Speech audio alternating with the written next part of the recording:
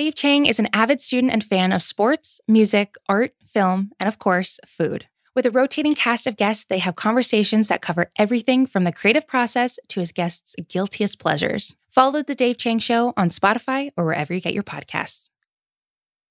It's The Mismatch, presented by FanDuel. The road to the NBA Finals starts now, and FanDuel is the place to get in on the action. Right now, you can check out the new and improved Quick Bets, which are back and better than ever for the NBA playoffs on FanDuel. Find what you're looking for faster and easier with more props right at your fingertips. You can check out live bets like 3-minute markets and exclusive live bets like quarter player props, player assist combos, and more. So download the app today and bet with FanDuel, official partner of the NBA. The Ringer is committed to responsible gaming. Please visit rg-help.com to learn more about the resources and helplines available, and listen to the end of the episode for additional details. Must be 21 plus and present in select states or 18 plus in DC. Gambling problem? Call 1-800-GAMBLER or visit rg-help.com. Today's episode of The Mismatch is brought to you by Nissan. It's time to start getting excited about the journey and not the destination with the 2024 Nissan Pathfinder. Built to navigate you to some of Earth's most inspiring spots with 7 drive modes and all the power you need.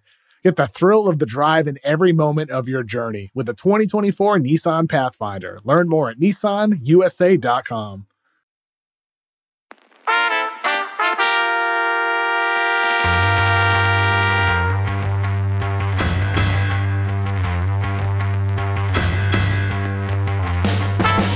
Welcome to The Mismatch. I'm Chris Vernon, and joining me as he does every Tuesday from TheRinger.com is Kevin O'Connor, a.k.a. Kevin O'Bomber, Kevin O'Climber, Kevin O'Croissant, Kevin O'Conflict, Kevin O'Candyland, Kevin O'Camera, Kevin!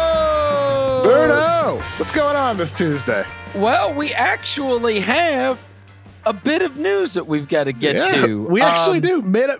Early September news. All right. While free agency is gone and there's still going to be news that takes place in terms of roster building here and there, what does not stop is players from talking. And this week, we got a couple players that said some things that we need to discuss. The first of which was Kyle Kuzma.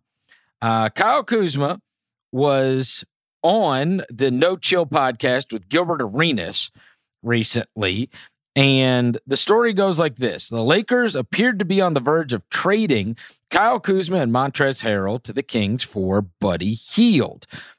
Instead, the Lakers dealt Kuzma, Harrell, Kentavious Caldwell-Pope, and the 22nd pick to get Russell Westbrook from the Wizards. Kyle Kuzma said, "I was kind of shocked because I thought I was going to sack. Like the Sacramento deal with Buddy Hield, that ish was done. So I'm thinking in my head, okay, sack. 45-minute flight, that's not bad. I can go to Napa. But then, out of nowhere, you're going to Washington. I was super hyped because it's a better situation. Going to sack would have been fun. I would have went crazy for sure. That's how I think. But I have the opportunity to play with Brad Beal. It's someone that is really trying to be a winner in this league." Oh, boy. Hey, I mean, in D.C., great museum scene out there. A lot of good museums you can go to. Not sure that's up Kuzma's alley compared to California beaches, California in general. But hey, he's near New York City as well. So good for Kuz to be in Washington. I mean, ultimately, that whole 24, 48 hours was funky. Because it did seem like the Lakers-Kings thing was actually going to be happening. But lingering under the background, of course, was that Russell Westbrook situation. And I think it's true. I mean, he said it. Washington is a good situation for him. It's a good situation today. And that's because they have Bradley Beal on the roster. We'll see how that plays out if he stays in Washington after this season, because he can become a free agent next summer. But on paper, Chris, I look at that Wizards team.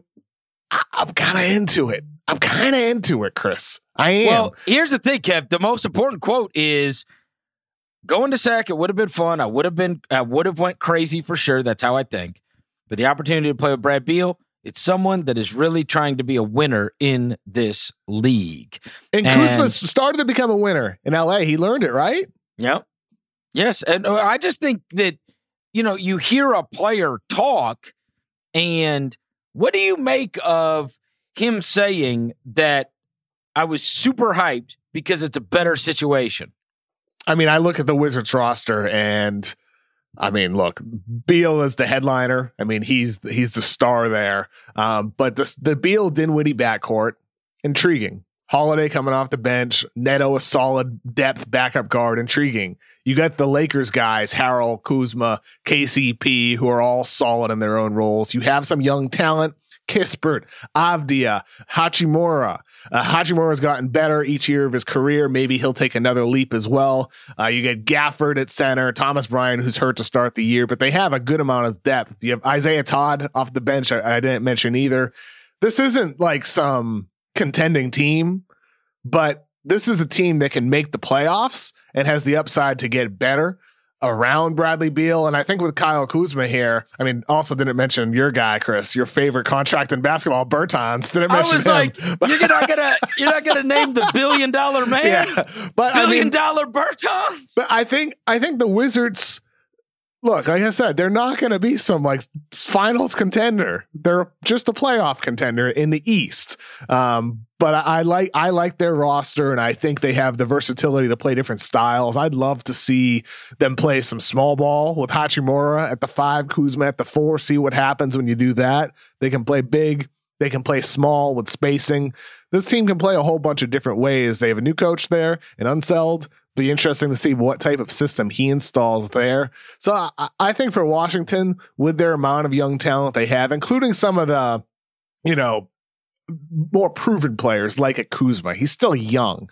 I look forward to seeing how these guys develop in a new situation. I think for Kuzma specifically, a lot of people have said once he leaves LA, he'll be forgettable, right? Like the Lakers spotlight was one of the reasons why he became the biggest star. Going to Washington, he will not have that spotlight on him. This is an opportunity for him specifically to show in a new situation, yes, I can still play winning basketball. And for him, the key there, like he had a quote earlier in the summer, I believe, where he said something about like his inconsistencies can be pegged on like the fact that he had an inconsistent role. That's true to an extent. But he's been an inconsistent player regardless of his role ever since he was in college. That's one of the reasons why I was low on him entering the draft. I was too low on him entering the draft. I made a mistake with my ranking for him. But, will he at some point in his mid-20s now be able to find some semblance of consistency as a shooter, as a decision maker? He already has as a defender, but the offensive side is now the next step for him, which ironically is the thing people weren't concerned about when he was young because he was putting up almost 20 points per game. Right. I'm fascinated with the whole idea that the guy was going to be traded to Sacramento, but then he goes to Washington and he says it's a much better situation. I mean, that would not have been the case a couple of years ago, but I also think it speaks to, why you are careful about letting go of Brad Beal. His was a name that all the time was coming up.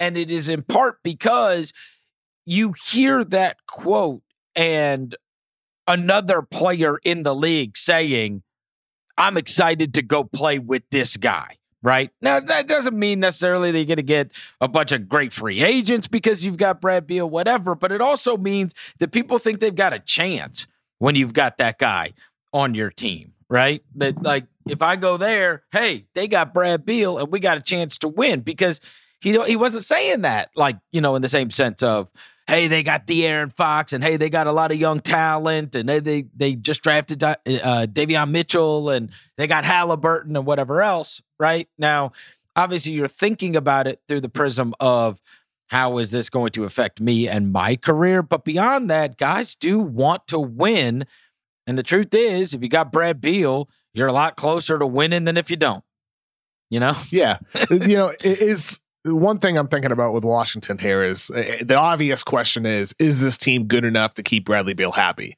I mean, we'll see. Like he'll have options. The Celtics, with Tatum, he can reunite there. There's many other teams as well that he might, look at. Maybe New York, possibly. There's a lot of teams. The inverse is this.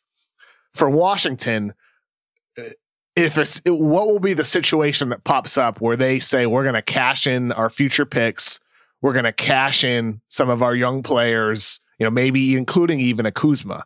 Bradley Beal was one of the 10 or so current NBA players at Damian Lillard's wedding this weekend.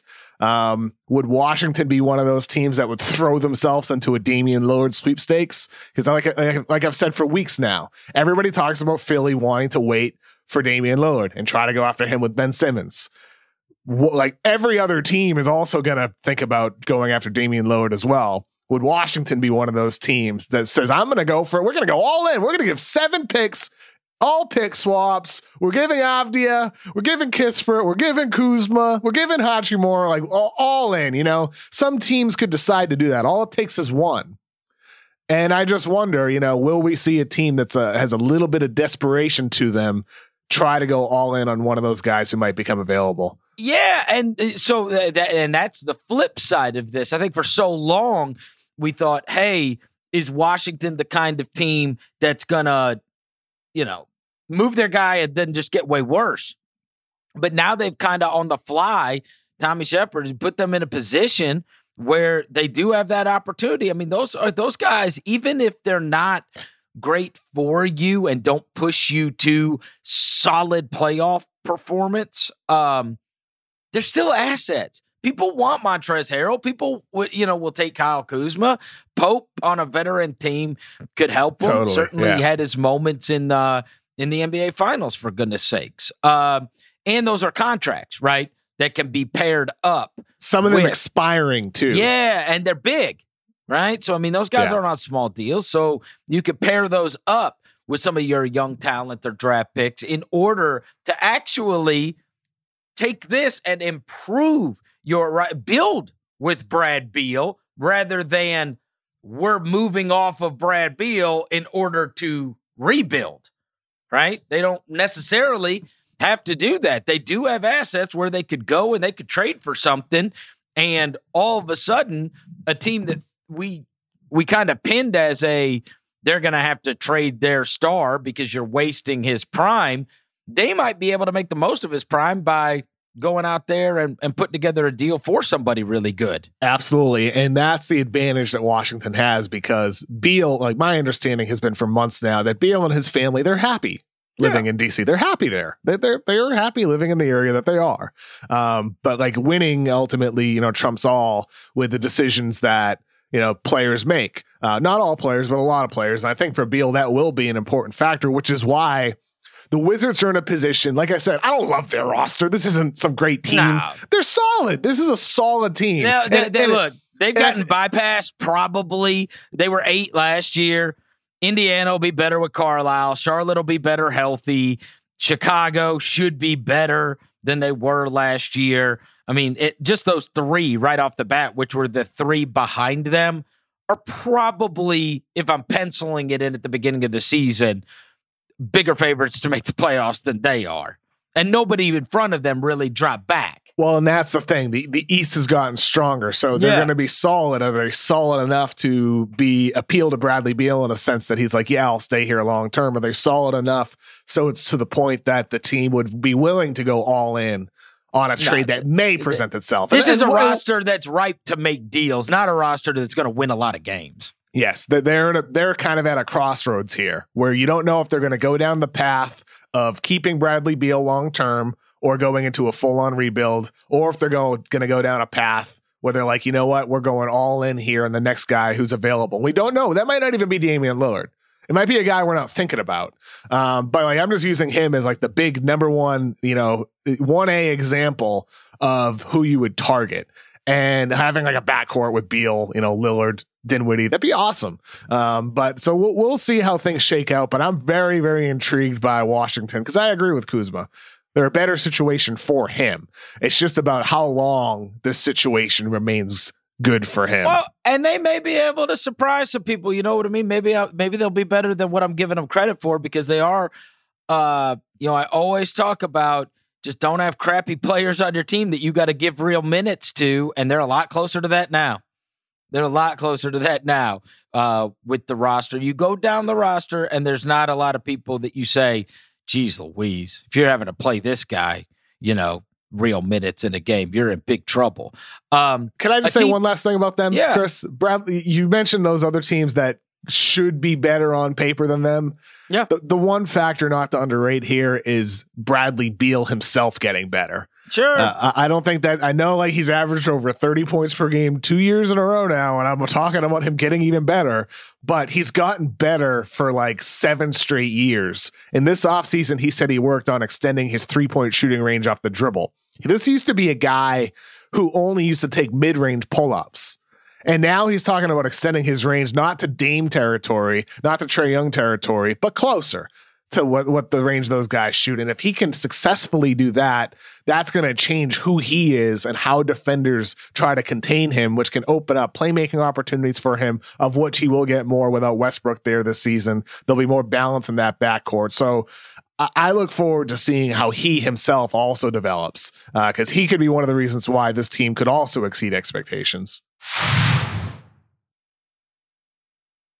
A team that is rebuilding is the Orlando Magic. And speaking of quotes, we had one that has taken place since we last spoke, which was Jonathan Isaac was at an event and was asked about being ready for the upcoming season. And we're talking about less than 2 months away now.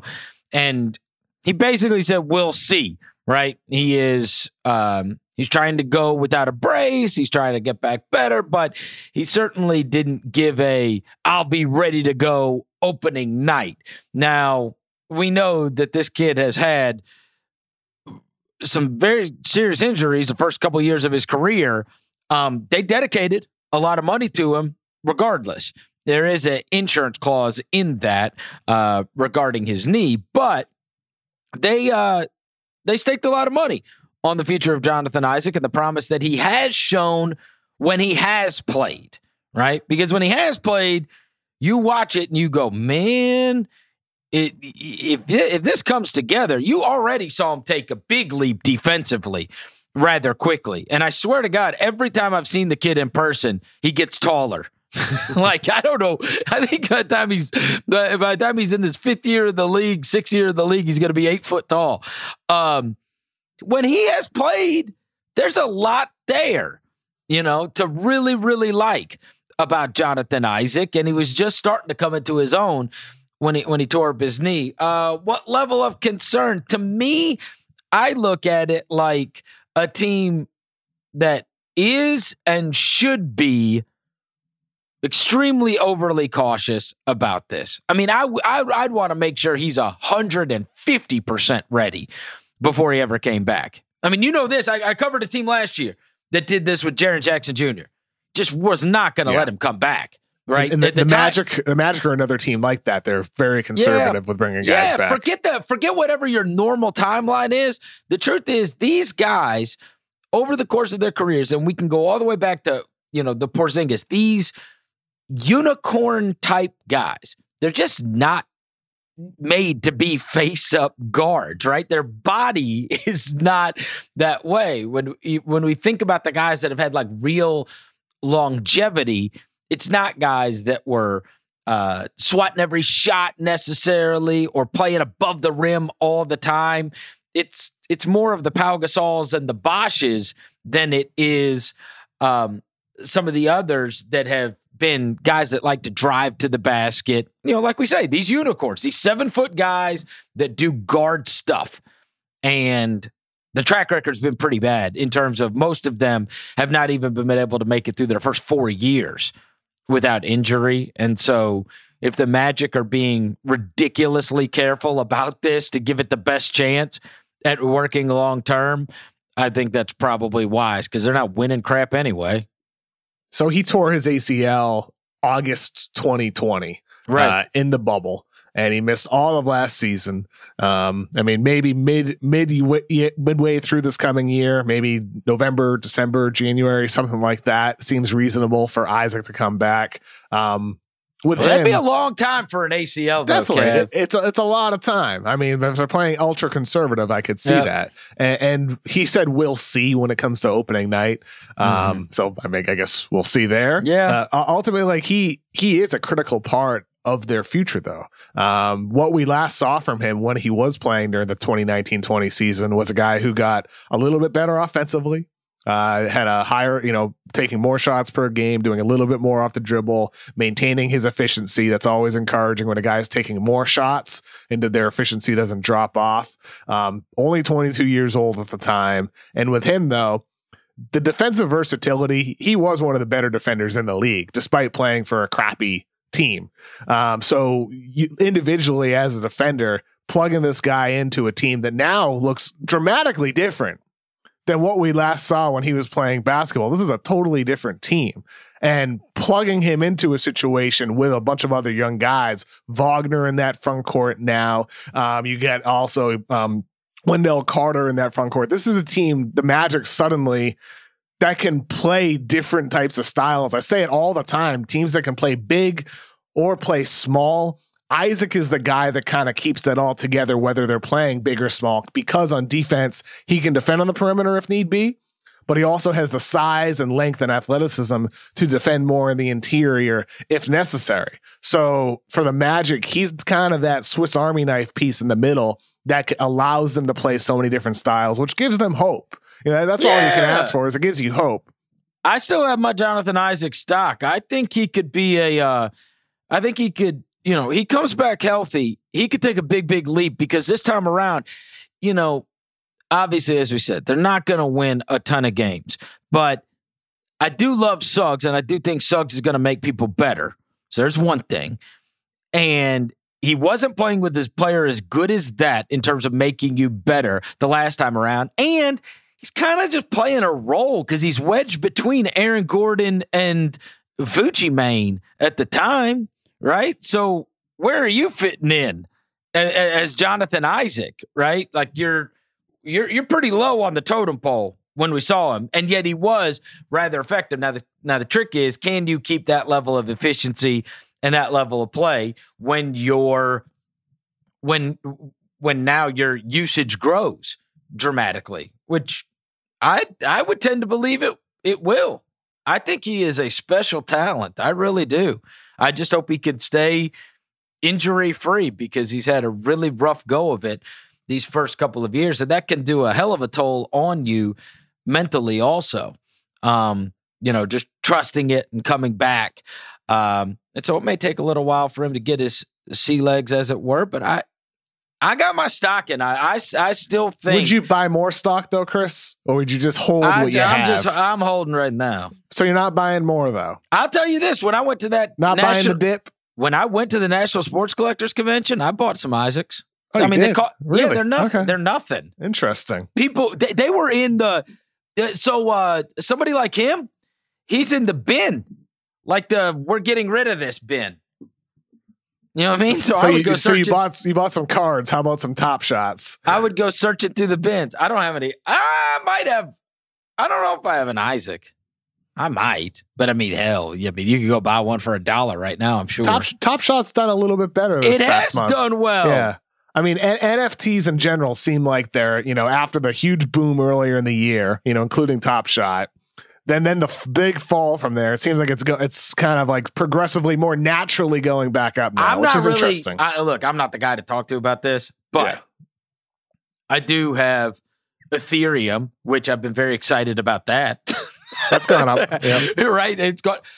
And it seems to me that, it's not that hard to deduce when Bitcoin, Ethereum, crypto, all that stuff is doing really well and is extremely healthy, then that NFT market is booming too. They run seemingly parallel, right? The more flush with money or liquid, as it were, that these guys have, then all of a sudden, those, whether it's a crypto punks or it's Top Shot or whatever else, it's going up in the same kind of way. It's really dependent upon the health of cryptocurrency in general, it appears to me.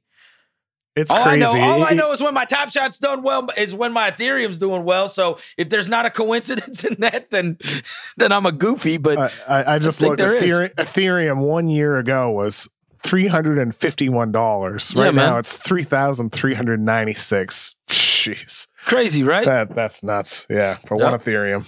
And so, I do think that probably they run parallel.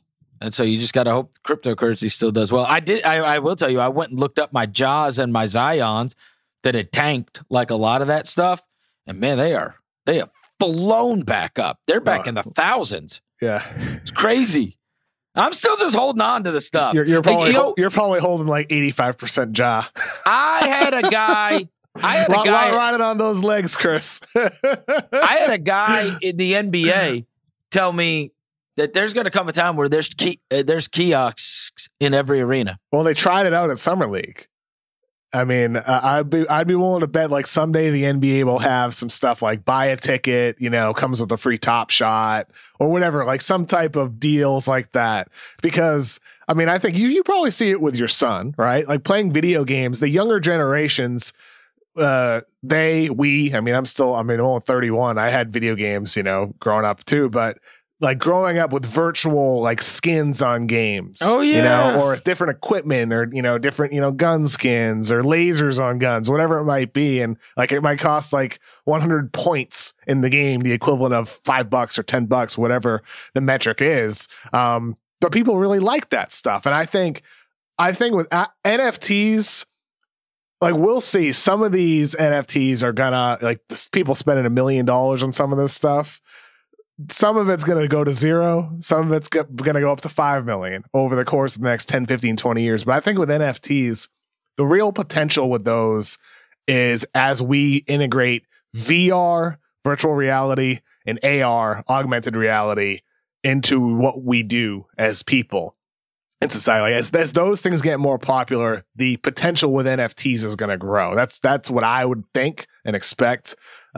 But we'll see how this develops, though. Every time Top Shot comes up on Twitter or people ask a question, how did you get into it? We get tagged in a million different tweets. Yeah. I see it. It's always cool. All the time because people brought it up. So I am just here to tell you, and you don't have to divulge what you've done. I'm here to tell you that I did talk about this a long, long time ago. When I first got on it, I know a lot of you did get in on it. Some of you were able to flip. Some of you got mad because it went spiked up and then it went down big, whatever. I have all of mine still. I never sold anything. So I just kept them because to me, it was like, all right, let's see where this goes. Either you're a believer or you're not, in my opinion, right? I wasn't doing it. And I was never doing it to make a quick buck on the stuff because Lord knows I could have made a quick buck. And at that point, like, look, my account got to this insane level. And what was that, like mid-February when it was like, it times 8, times 10 or whatever? When there was nothing out there, right? The only thing that was out there was the stuff I owned. I mean, I will tell you, it got so goofy. I sold an Alec Burks for $35. Alec Burks. And Alec Burks, man. Yeah. I said, well, this is silly. This is silly stuff. Like, who is buying this for this? But it was just the supply and demand was so outrageous that, so I take it back. I have sold some things. I sold that Alec Burks. You know who purchased that, Chris? Alec Burks. Probably did. Or his mom. Look, but at that point, like, and then I watched every day my account go down exponentially. And then I was like, well, hell, I'm not selling off now. No way. So I still have it all. So I hope it does well. I really do. Yeah. I mean, I hope it does well too, because I also think, you and me, we see like a little snapshot of some of the excitement people have, about it. It's just a cool, different alternative way for some people to be a fan. No different than trading cards, just virtual. So it's much different in that sense. But the same feeling of excitement of opening a pack, people get virtually. And so I think it's cool for fans, and I hope it's successful. I really do. I'll tell you this, though. They're getting into it, though, Kev. These trading card companies, they're getting into that. Yeah. Topps has got them. And that says a lot. That says a lot. Panini's got them. Fanatics just bought out these different companies, and they're going to have them. I mean, those companies are getting into that, right? The cyber collectible. Michael Porter Jr. was quoted as saying the contract talks are going smoothly. Now, the reason this was fascinating to me is because I hadn't really thought about that draft class in a minute. You know, we had the slew of news. You had Gilgeous-Alexander signed his massive deal with Oklahoma City because it is contract extension time if they want to for that draft class. You saw Trae Young get his max. You saw Luka Doncic get his max. And then it just kind of goes away. And inevitably, there'll be some of these guys that sign before the season begins. A lot of these guys that are going into their fourth year are having contract negotiations, or their agent is with their teams right now. But really, those are the three that have gotten it. I'm interested in kind of what the number is going to be for like a Porter Jr., you know, what the number's going to be for like a DeAndre Ayton. I think Ayton, you know, he's up for like a 168 would be the max on him. I wonder if some of these guys are going to get maxed out. If there are any other max deals that come out of this after we had gotten the, you know, totally predictable Luka Trae stuff. You think anybody else gets maxed? You think a Ayton or a Porter Jr., you know, any of these guys? I don't know. That draft class, I mean, here, I'll read them to you. Throw us the names for the listeners. Okay, Ayton, so that's a chance. Bagley, I'd say no to the max for Ayton. I'll like answer as you read them off. Okay, Bagley, yes no. No. Bagley, no. Luka, no. Jaren Jackson. Luka, no. He already got his. Yeah, of Jaren course. Jackson. I think he'll get no, he's not getting maxed. No. I think he'll get like kind of like the Isaac deal. Maybe like $100 million. Yeah, I think something like that's reasonable. You know what I mean? Like 400 or, you know, something like that. That's what I'd guess. I don't know though. Trae Young got his. Mo Bamba. Of course he's getting paid the max. Yeah, right. Wendell Carter. I hope Bamba gets playing time this year though. Be interested if they've got both those guys. Yeah, Bamba and Carter. Yeah. If one of them gets an extension and the other one doesn't, Mm-hmm. I wonder. There's a 6th and 7th pick in the draft. Yep. I'd extend Carter if I could lock him up for sure. I think if I'm the Magic, I'd want to hold on Carter. Both of them, to be honest with you, yeah, I'd want to hold. Okay. Colin Sexton. Boy, he's not going to get the max, but I mean, no. I would wonder. You might be able to get a really good value if you signed him now. You might be able to get value now. He's one of those guys where maybe I want to wait if I'm Colin Sexton. Yeah, you're probably but right. Then again, what if you get traded into a situation in which you're not getting as many opportunities? Like there's risk in waiting. Oh, you can always get hurt too. Yeah, you can always get hurt. Yeah, you can get hurt. And also I think the coronavirus is still looming over all of us here.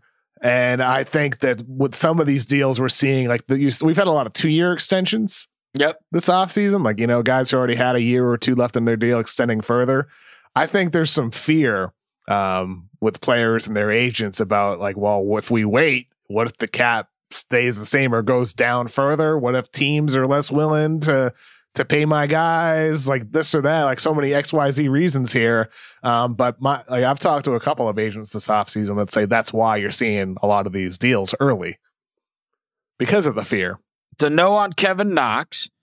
No. Mikal Bridges will get a good contract. I mean, he's not getting anywhere close to the max, but he'll get a good deal. I mean, let's hope if you're a Suns fan, Sarver is willing to pay Ayton and Bridges. You get a lot of money coming up with those guys. Boy, Bridges does good with the Duncan Robinson deal, doesn't he? I think a lot of these guys probably do. They look and, I mean, if I'm Bridges' agent, I'm like, hold on now. This guy just started on a team that played in the NBA Finals, right? I know Duncan Robinson did too, and I know Duncan Robinson can shoot, but I mean, my guy is, just coming into his own, elite level defender. Mikal Bridges, I think, could actually get a really big contract. Yeah. But one that maybe surprises some people. That's all I'd say. Shea already got paid. Yep. Yeah, Shea Gilgeous-Alexander already got paid. Yep. Miles Bridges, I really like him. I do. Yeah, good player. He'll get a good deal, like $20 million range as well, I would expect. It's wild because a lot of these guys, though, Kev, like you do think that I could see contracts becoming values for a lot of these rather than outrageous overpays. Like, I think that some of these guys are going to get some of these contracts that, like, if they do just sign their extensions, and they could really like outperform those, right? And once upon a time, look, it enabled Golden State. I'm not saying any of these guys are going to be Steph, but make no mistake, what partly enabled that entire dynasty to take place was Steph having all those ankle injuries early in his career and then signing what ended up looking like an insane deal for Steph Curry that he was outperforming in the most outrageous way possible. His second contract was just not what he should have been getting paid. Therefore, they were able to wrangle a roster together around him that was so fantastic. And then you got Jerome Robinson. I don't even know if he's in the league anymore. Is he? I don't think Jerome Robinson, is he in the league? I really don't know. He's the 13th pick in the draft. I saw him play in the G League a couple years ago. He was unbelievable the night I saw him. I thought he was pretty good at college, too. I liked him at Boston College, but I don't know if he's on a roster right now. That's unbelievable. There's a Clippers I liked pick. him. I was a fan. It was the 13th pick of the draft. I don't even know if he's around. No, he was waived by the Wizards earlier this year. That's crazy. Yeah. I mean, there's a couple of those now because Zaire Smith's a little bit later. But Porter Jr. then at 14. That'll be interesting to see with Porter Jr. That'll be very interesting to see. Because with Porter Jr., the talent is obvious. 19 points per game last year, can shoot from anywhere. It's 6'10", can do a lot off the dribble and constantly improving. He's a good rebounder. He's improved as a defender, even though he's still not great by any means. But with him, the injury concerns are looming. That's still something that's always going to be there for him. How much is Denver willing to weigh? They were willing to gamble on drafting him. Very happy to do that, eager to do that. How much are they going to be willing to pay him a heck of a lot of money, which he obviously is going to want? All right, you like him as a third guy? That's your core. I don't look at it like that. I think some nights he's. We got to decide what you're spending the money on, though. Yeah. I mean, I'm saying, is that good enough? Jokic, Murray, Porter. I think so. I mean, hell, one of them's the MVP. Are you willing to go over $20 million today for Michael Porter Jr.? Over 20? Yes. Over 25? No. So, but somewhere between 20 to 25 is your sweet spot. Maybe like 25, right? Like, I mean, I think that's, if I gave him, I mean, I don't know. If I'm doing a fifth year, that's what that's dependent upon to me. And I'd kind of want an injury, insurance on there, right? Like they did with Isaac, like they'll probably do with Jaren Jackson Jr. Yeah. I'd want that with Porter. He did not have a good playoffs. Probably not the best time to cash in, honestly. Because it wasn't that great without Murray for him. Likewise, Herter should probably cash in right now. You know what I mean? Coming off an Eastern Conference Finals appearance, and he had some big nights. I think if you're Kevin Herter, you probably cash in. Porter, I mean, just the last impression wasn't great. Yeah. So that's probably why I feel the way I do. In terms of I don't want the money to get too crazy because I'm not sure. I just don't know. I don't know. And obviously he's had very serious injuries in his past, right? And he's kind of that tall unicorn type too.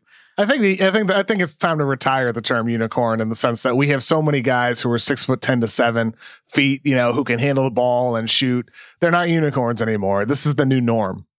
It's not the new norm. No, it kind of is, Chris. It kind of is. There's less than like 10 of them.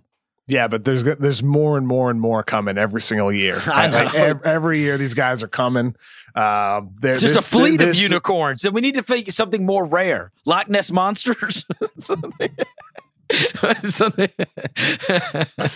more rare than a unicorn. Centaur. A centaur. Yeah.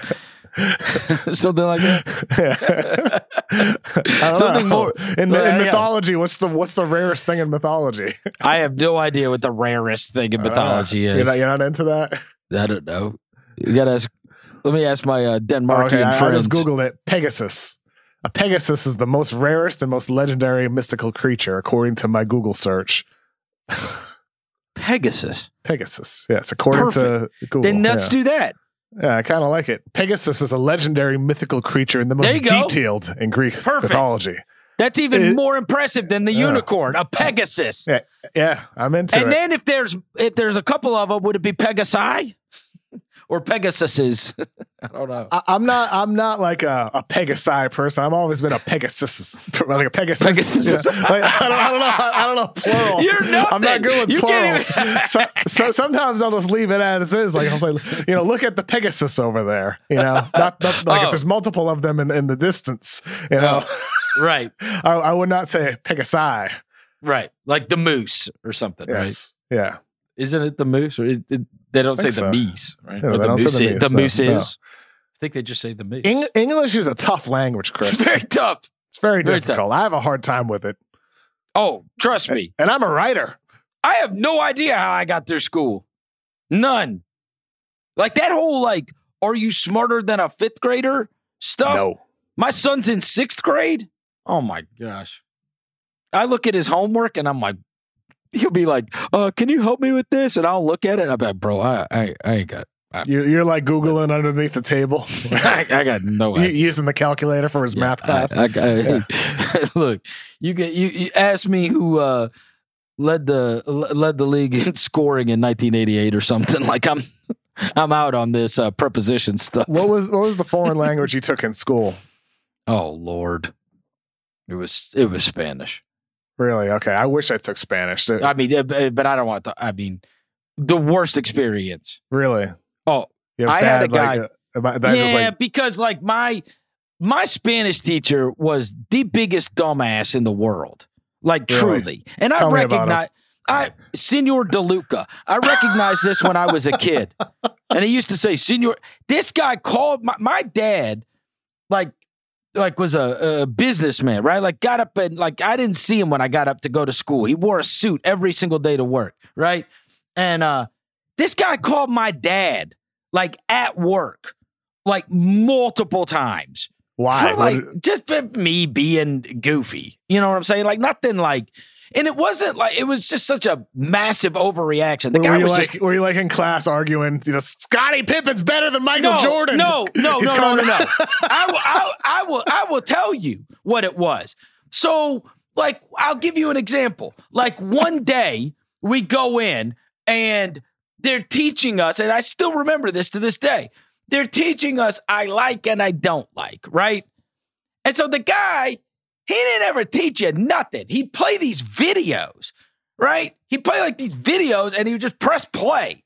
And so they would say, today we're going to learn I like and I don't like. And then it'd just be people on the screen and they'd be like, me gusta, me gusta, me gusta, me gusta. And it'd just be different people saying this. And then they'd go, I don't like. And it'd go, no me gusta. So he wouldn't be teaching you. It would be a video. I'm watching a video. And of course, I'm making fun of the video. So right? Chris, he was just innovative. This was before the days of YouTube, God. Since you're old. No, he's a lazy bastard.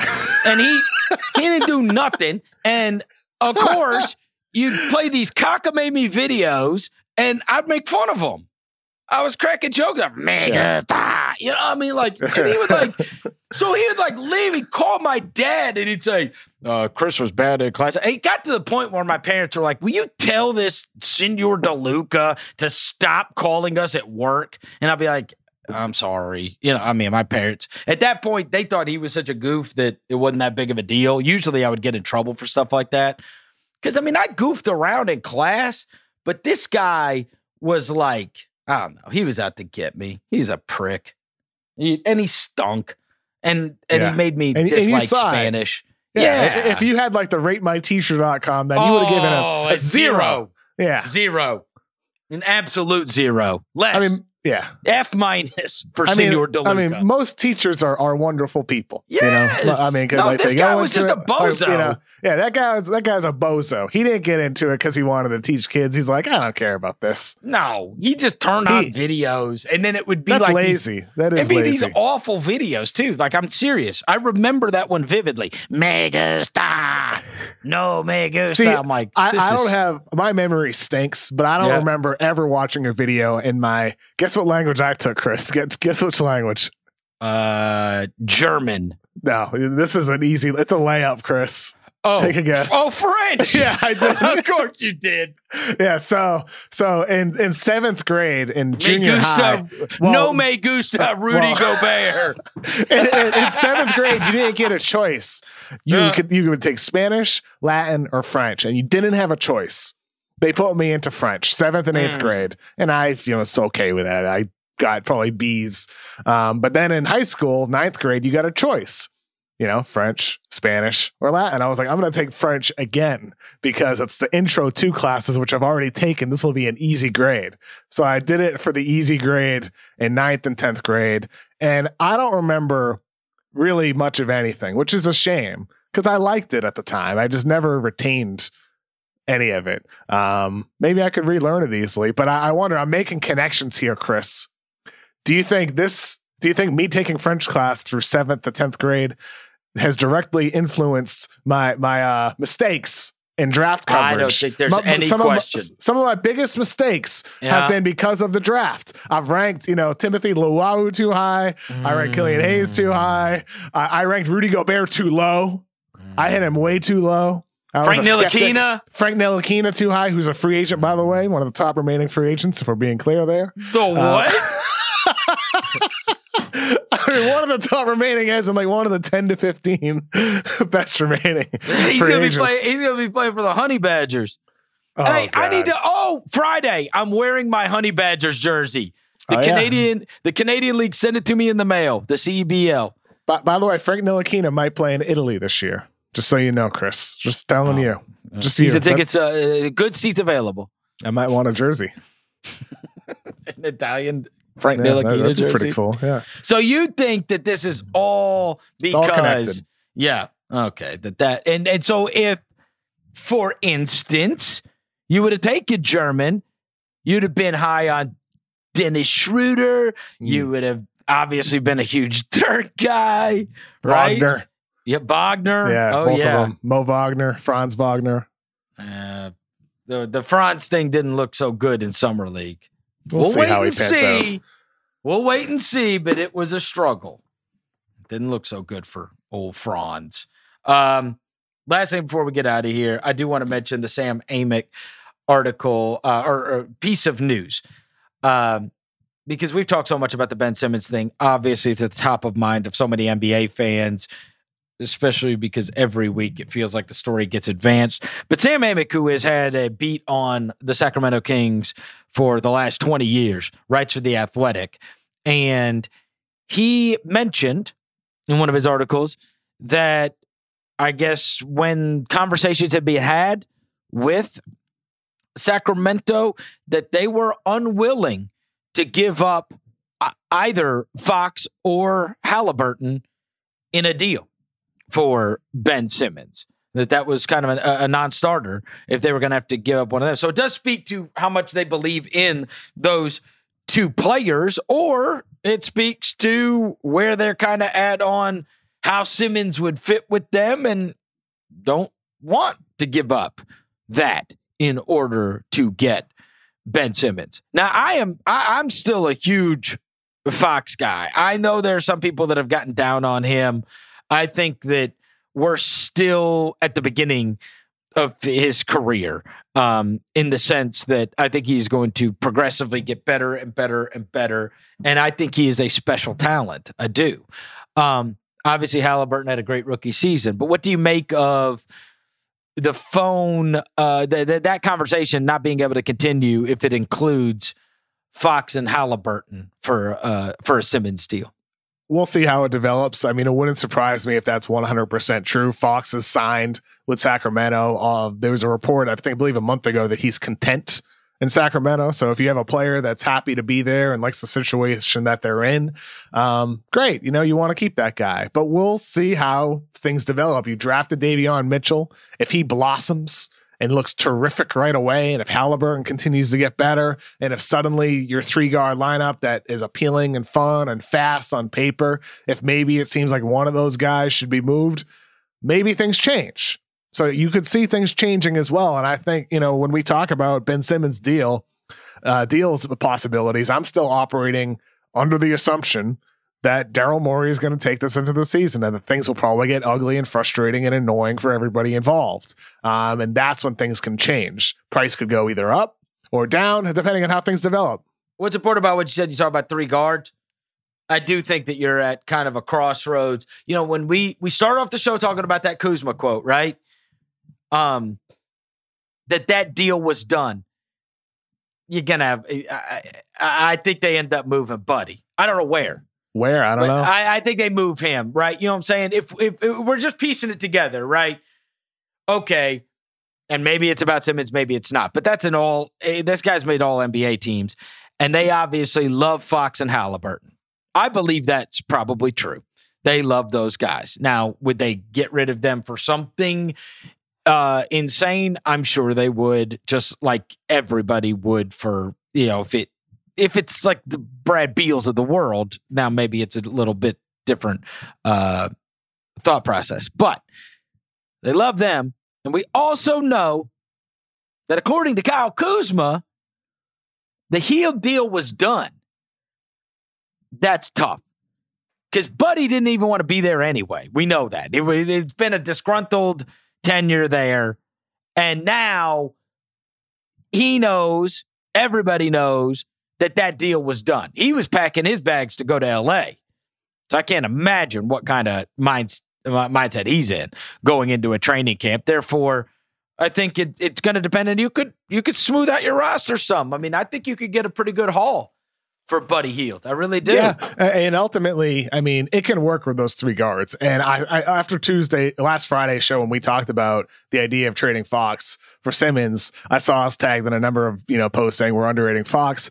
Maybe I am underrating Fox here. There's no doubt he's gotten better 4 years in a row. He averaged 25 points per game last season on the best efficiency of his career from the field, the best at getting to the line of his career, best scoring around the rim of his career. The guy's gotten better in all 4 of his seasons. Whereas Ben Simmons has not gotten better on the offensive end of the floor. He's gotten tremendously better on defense, but not on offense. If anything, you could argue Simmons has gotten worse on the offensive end of the floor.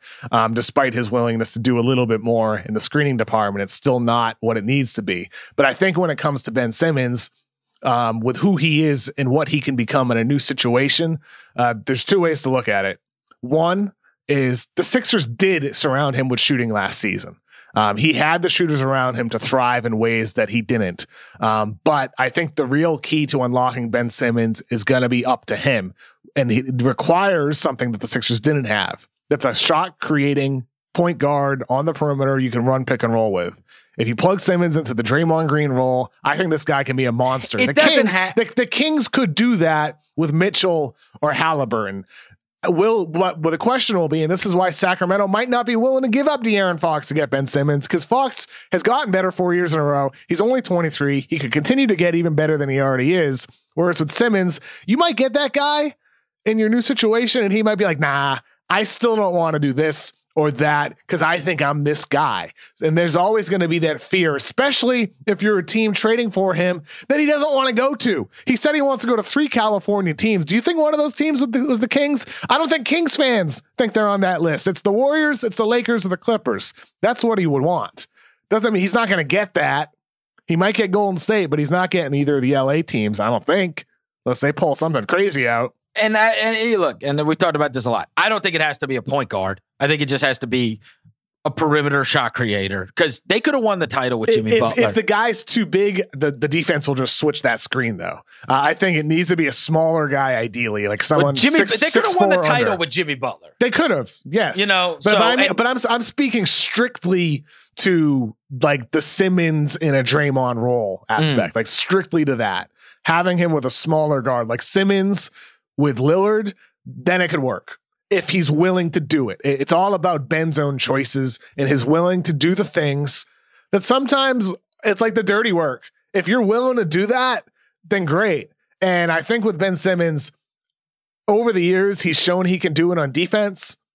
He's shown at times he could be tough and aggressive on offense. And then he goes through stretches where he's just doing nothing.